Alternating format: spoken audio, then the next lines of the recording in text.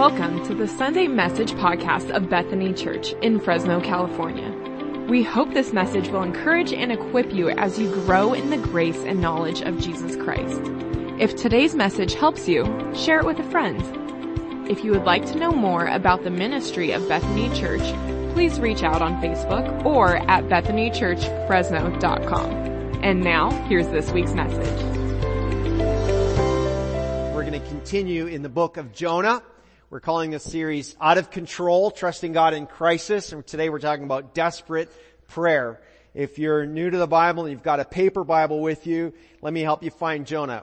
Crack it open right in the middle. You're going to be somewhere in the book of Psalms. Turn to the right. You're going to get through Isaiah, Jeremiah, Ezekiel. Then you're going to start getting to shorter books like Daniel, Hosea, Joel, Amos, Obadiah. It's just one page long. Jonah is right there. If you get to Micah or Nahum, you've gone too far. Jonah's 4 little chapters long. This prophet from northern Israel that we hardly know anything about except that he got swallowed by a fish. And I don't know if you saw how many saw the news story this week about the guy out off the eastern seaboard there who got taken in by a humpback whale. And he's like, oh no, I'm in a whale. And it was all dark, but he had the presence of mind to realize where he was and did not get consumed, but instead got spit out. An eyewitness has said he came out, they saw the whale breach, and then they saw this guy come out, feet first, being spit out of this whale, and he lived to tell the tale. So I think it was fun. It was kind of a fun episode. My wife had to send me that. She goes, have you seen this story? And there it is. And there's witnesses and everything, so we know it really happened. So last week we got started in Jonah, and we looked at chapter 1, and we just a kind of quick review, a few things we talked about. We said, you may remember this if you're here, everyone has a Nineveh. When you think about that assignment from God or that challenge, that relationship that needs to be reconciled, a calling from the Lord, everyone has a Nineveh that sometimes we don't want to do. It's too hard, it's too scary, it's too costly, it's too something. We say, no, I don't want to go. And yet we're saying everyone has a Nineveh. What's your Nineveh? We talked about how we recalibrate, how we get turned back in the right direction through praise. That praise is this great calibrating activity in our lives. Hopefully you can come tonight to the worship night. And then we talked about how the storm sometimes can be an act of God's love, a demonstration of God's love and His grace. And you think, it doesn't feel very loving, but what if God is going to extreme lengths to get hold of your heart? Or you think about your loved one, a family member, a friend, a coworker who's going through a deep, troubling time, and everything in you wants to rescue them out of it. Everything in you wants to prevent those hard things from happening. But what if that's an act of God's love to rescue them? And it's possible. So those are the things we talked about last week. Today we're going to read Jonah chapter 2, which is Jonah's testimony and prayer from the belly of the fish. Jonah chapter 2, beginning at verse 1, goes like this. It says, Then Jonah prayed to the Lord his God from inside the fish, and he said, I cried out to the Lord in my great trouble, and He answered me. I called to you from the land of the dead, and Lord, you heard me. You threw me into the ocean depths, and I sank down to the heart of the sea. The mighty waters engulfed me. I was buried beneath your wild and stormy waves. And then I said, O Lord, you've driven me from your presence. Yet I will look once more toward your holy temple. I sank beneath the waves, verse 5, and the waters closed over me. Seaweed wrapped around my head. It's just so descriptive. Can't you just see this happening to him? And I sank down to the very roots of the mountains, and I was imprisoned in the earth, whose gates locked shut forever. But you, O Lord my God, snatched me from the jaws of death. As my life was slipping away, I remembered the Lord, and my earnest prayer went out to you in your holy temple. Those who worship false gods turn their backs on all God's mercies. Verse 9, But I will offer sacrifices to you with songs of praise, and I will fulfill all my vows, for my salvation comes from the Lord alone. And then the Lord ordered the fish to spit Jonah onto the beach. We thank the Lord for His word. So, I said this is a prayer, but it's really a prayer and a testimony together. Most of us have been taught that prayer is something that's very private, just you and the Lord. And Jesus, of course, is the one who said in Matthew chapter 6, verse 6, Jesus says, when you pray, go away by yourself, shut the door behind you, and pray to your Father in private. Then your Father, who sees everything, will reward you. So that's what Jesus taught. We think, yeah, some of you have a prayer closet. Some of you have a private place where you pray, and it's you and the Lord. And yet all the prayers that are recorded in the Scripture, both Old Testament and New Testament, all the prayers recorded are either prayed publicly or prayed in a group or written down for us, somehow recorded for us to read. And so there's also a very public, corporate element, nature about prayer. When Jesus talked about go into your closet and pray, he's specifically contrasting it to those kind of hypocritical folks that pray in order to be heard. They pray to impress others. And Jesus is saying, I'm not interested in that kind of prayer. So in contrast to that, pray alone. So there's both, this intimate one-to-one conversation with God in prayer, but prayer is also a corporate, meaning shared experience. And I promise you, churches that pray together grow. Churches that pray together are effective. If you want to read about that, probably one of the best books, it's been around for a while now, but it's still such a great testimony. It's called Fresh Wind, Fresh Fire by Jim Cymbala. In fact, I think I even have an extra copy if you want to read it. It's a great book about prayer as a church. But what could be more private and desperate than a 3-day prayer retreat in the belly of a fish? And that's where Jonah is. Alone with God, no escape. And he gets it done. He gets down to business with the Lord. And so this chapter gives us kind of a glimpse into Jonah's amazing time with God. And so I'm going to give you a few things that he teaches us. If you're taking notes today, you want to write this down. We see, first of all, that desperate prayer declares, I will. Desperate prayer declares, I will. I will statements are faith statements, aren't they? Sometime yesterday you said, I will go to church tomorrow. Or maybe right now you're just thinking, I will go to Taco Bell as soon as this guy stops talking. Right? There's a faith declaration in that. Now, those are pretty easy. We say those kinds of things all the time. But what about when things are desperate? When things are really challenging? When things look kind of hopeless? When things are overwhelming? What do we say then? When it's financially overwhelming, mentally difficult, physically overwhelming, relationally too much for us to handle. It's not as easy in those moments to make those I will declarations, is it? It's hard. It's hard. You think about, for example, the worst events in a relationship.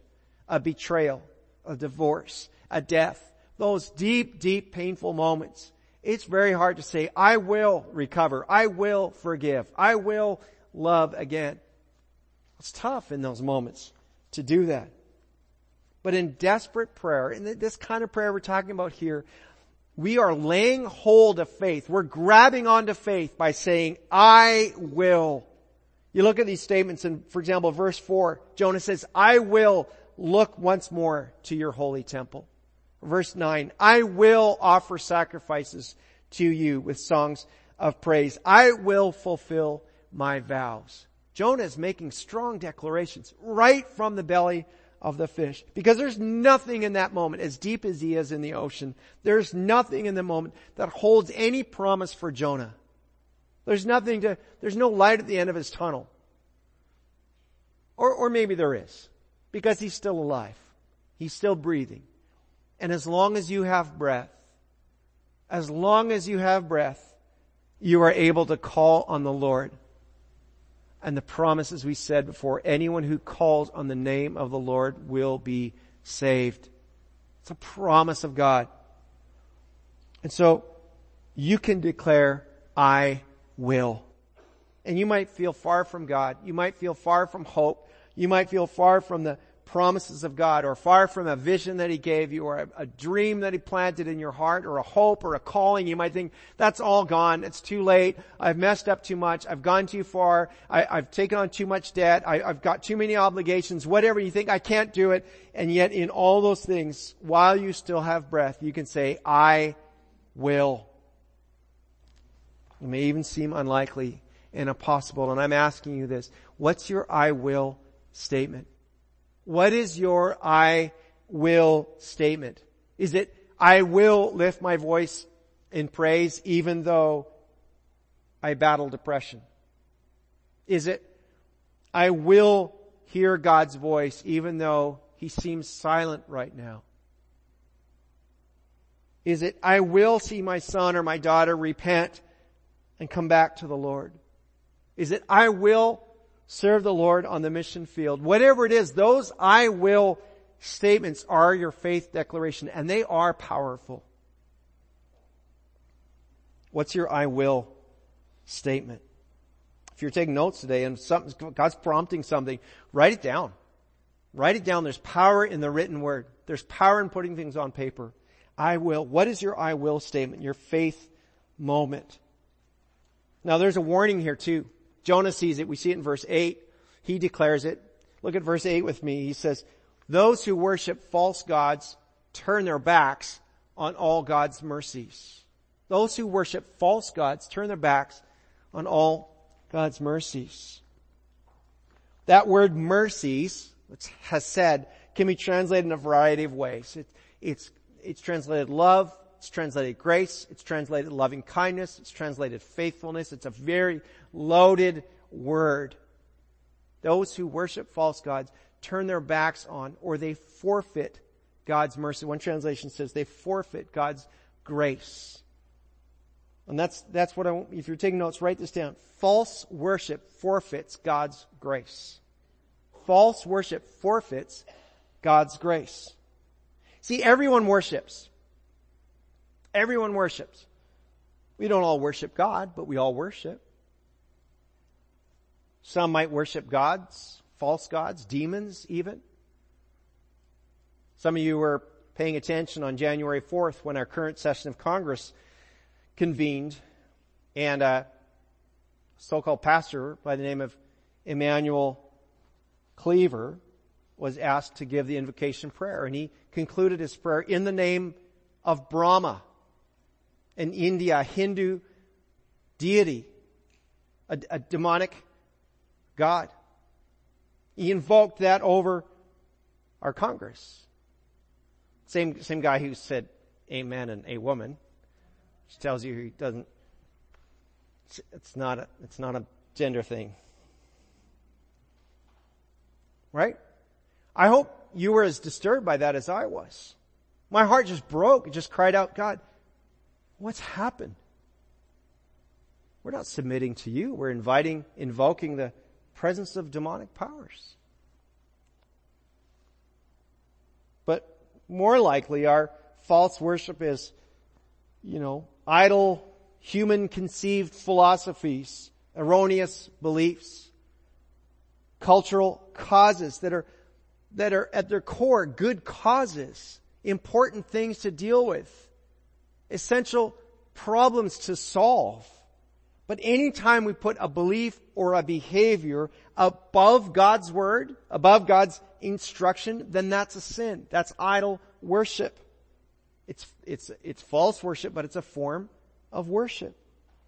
And listen, it's not about religion, religious versus secular. Our culture is intensely religious right now in the sense of there's a religious fervor to what's happening in our culture. It's not godly, but it's zealous. There's a passion about things that are even anti-God, opposed to truth. It's nothing to do with truth, but it rallies us, it rallies people because it's causes that feel good.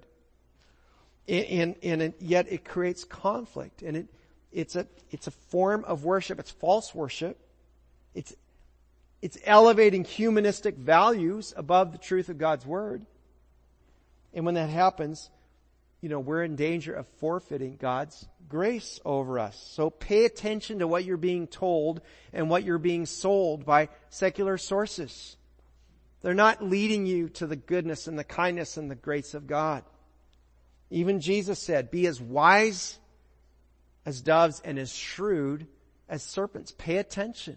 Be attentive to what's happening. Does it line up with Scripture? Is it true? Is it right? So much of what's happening the messaging right now, the narrative in culture and media, so much of it is telling you that what you know and believe to be true is not true. That it's false. Or worse than false, that it's hateful or whatever else. Listen, I'm not on a tirade against anybody here. I'm just warning us that, you're being bombarded with messaging that is anti-God and anti-truth and anti-biblical. But boy, it sounds and feels good. Because it's couched in that language. But it's a false worship. False worship forfeits the grace of God. Don't worship false philosophies. And yet, listen, that might sound harsh. It's not harsh at all. Because I want you to catch the kindness of God in this verse. It doesn't say those who worship false gods are going to be punished by God, are going to be destroyed by God. That's not what he says. He says, those who worship false gods turn their backs on. They forfeit God's mercies, God's grace, God's love, God's kindness. It pains me to think about how when someone is turning into those other things, they're actually turning their back on the God who loves them. They're turning their back on Jesus who died for every sin. On Jesus who went to extreme lengths to demonstrate his love for them. It is heartbreaking. So God's not turning away from those who worship false gods. Our false worship turns us away from God, but God's still there and ready to welcome back any who would turn to him humbly in repentance. And like I said, that should break our hearts. It should break our hearts when we see that happen. We should cry out to God on behalf of those, because a person living deceived in wrong belief, they don't know, they don't understand. Deception means you don't know that you've been misled. And a person living deceived in wrong belief is actually missing out on what God has for them, which is his saving grace through faith in Christ Jesus. So, listen, don't make the mistake of dismissing this, just thinking, well, hey, everybody can believe what they believe. You do you, I'll do me. It's all good. Believe this if you want, but you do. Listen, don't fall for that. Of course everyone's entitled to their own belief. Absolutely. But we want to do all we can to let people see the truth of God's great love for them and how he's gone extreme lengths to make his grace known. And we want people to know that so they can worship God instead of worshiping false beliefs, false philosophies, false demons, all those things. Do you see the difference? God's there with arms open wide. His great, great love. And you may remember me saying just a couple weeks ago that the gospel of grace doesn't make your sin acceptable. It doesn't gloss it over and say, yeah, it's fine now. That's not what it does. It didn't convert your sin into something good. The gospel of grace sets you free from sin and cleanses you from all unrighteousness so that you can be acceptable to God most holy. None of us wants to try standing before God in our own version of righteousness. I don't want to stand before God and say, well, I know you sent Jesus, but I figured I would take care of it myself. I figured I was going to be a pretty good person, and hopefully all the good outweighs the bad, God. It doesn't work that way. That won't get you saved. The truth is that I have to repent and bring my life under the lordship, the kingship of Jesus Christ that we talked about before, to say, yes, Lord, I submit to you, I yield to you, I surrender my life to you. Why? Because he's the God who loves you, who went to extreme lengths to demonstrate that love to you. So false worship, which is, prioritizing anything else above God. False worship is prioritizing anything else above God. That will forfeit his grace in your life. And I need his grace every moment of my life. Now, true worship is truly powerful. And I love where Jonah lands in this whole episode. Keep in mind that, this chapter is a tiny little summary of this extended dark time in the belly. I mean, it's miserable down there.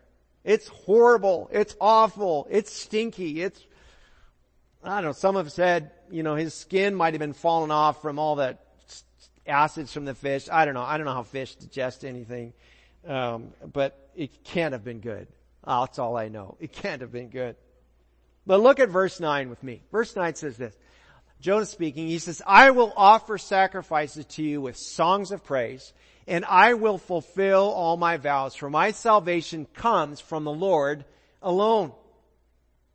It's a declaration from Jonah. Jonah didn't say, if I ever get out of here, I'll praise you, God.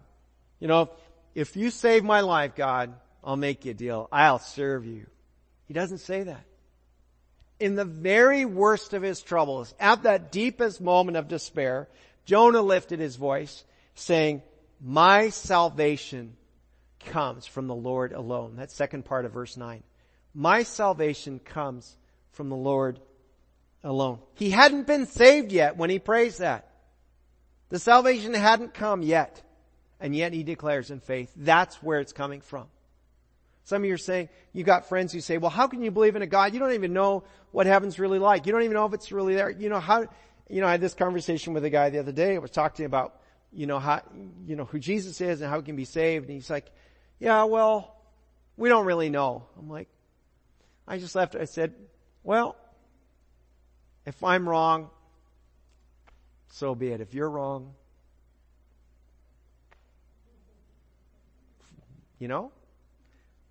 my faith declares my salvation comes from the Lord alone. He's praising God for salvation. So I would say it this way. Desperate prayer is powered by praise. Desperate prayer is powered by praise. Earlier we prayed the Lord's Prayer. You know how it begins, right? Our Father, who art in heaven, hallowed be thy name. That's a declaration of worship. That's acknowledging the holiness and the greatness of God. It's reminding ourselves that God is above all and He is holy. Jesus taught us that proper prayer begins in worship. We're lifting God up with the honor that He deserves. And, praise and prayer are so closely connected. You really can't separate praise from prayer. I would say prayer is praise, and praise is prayer. They're together. And you think about how most of us pray, and I include myself. Sometimes I think, Brian, that's terrible.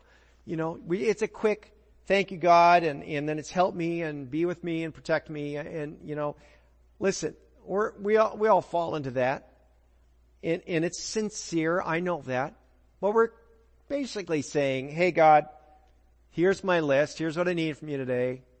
And I'll check back with you tomorrow, maybe, or a couple days from now. Right? And no wonder prayer is boring. No wonder it's uninteresting to you. I don't think it's that interesting to God either when we pray like that.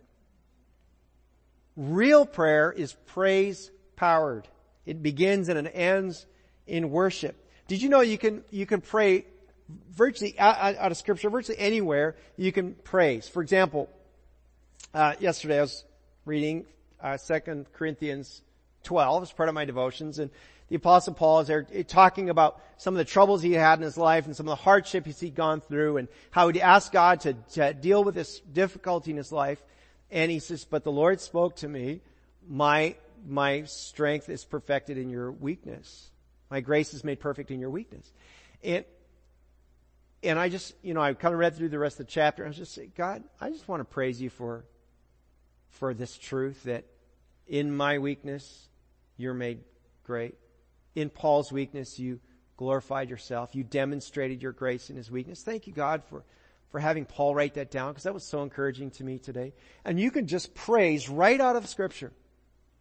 I just think, the power of praise. I mean, it's one of the reasons why we spend half our time, when we gather together, we spend half our time singing, lifting up our voices to God together. Why do we do that? It's because it's recalibrating, that word we used last week. It's realigning my heart with God so that I'm ready for this, communing with Him in the Word, being in His presence. Let His Word wash me over again. And I just invite you to infuse more praise into your prayer. Before you get into your request, just begin by praising God. Just thank Him for all He's done. Praise Him for who He is. There's an author, Daniel Henderson, he wrote a book called Transforming Prayer, and he does a great job of talking about, we say prayer is a conversation with God, but who starts the conversation? Let God start the conversation from His Word. Let Him speak to you. And then you respond and you have a back and forth dialogue with Him. Praise will lead you to a whole new perspective. Your troubles will not seem as great. Your faith will blossom. Your compassion for others will grow. You're going to be led to repentance more naturally. The New Testament says that it's God's kindness that leads us to repentance. And as we begin to worship Him, we recognize, God, You're so good. Oh, God, You're reminding me about this dumb thing I said to my wife yesterday. Lord, I repent of that, and I'm going to go make it right with her. He does all those things in our life as we praise Him. He recalibrates you. Jonah said, I will offer sacrifices to you with songs of praise. Those sacrifices included, the sin offering. Those places I'm going to repent and I'm going to praise. I'm going to invite worship team back because there's a great song here. Let us close with. Yes, I will. It's the song. And you may not feel like you're in the belly of the fish, these days. You might feel like you're smooth sailing. Everything's going great. It's nice calm waters. It's a gentle breeze. You're cooking along. That is fantastic. Maybe you've just come out of a storm. Maybe you're heading into a storm. We don't know what your life is about. But I want to tell you this, that you can still pray. You can pray. You can bring your praise to God. Maybe you're in the storm. Maybe you're overboard. Maybe you're sinking down to the depths and the seaweed's wrapped around your head. And you think, I don't even know how to deal with tomorrow, let alone the rest of the week. Maybe there's stuff in your business or your home or your relationships, finances, and you're just like, it's too much. It's overwhelming. Maybe you feel like you are in the belly of the fish about to be consumed by all those troubles. I want to just remind you, wherever you are, whatever you're going through right now, just bring it to God. Surrender it to Him. Fuel that prayer with your praises because He is still worthy. He's still the God of, still the King of all kings. Remember that your true worship accesses the grace of God, which you need every moment of your life. And best of all, declare those I will statements in faith, in prayer, in desperate prayer. As we close with this song, I just want you to consider, what's my I will statement today? What's your declaration of faith? God, I will see this. I will do that. I will hear whatever it is you're saying. God, I believe. My confidence is in You alone. If you're able to stand with me as we close in the song, please do. Thanks for listening. Know that God loves you more than you can imagine. And for everything Bethany Church, check out BethanyChurchFresno.com.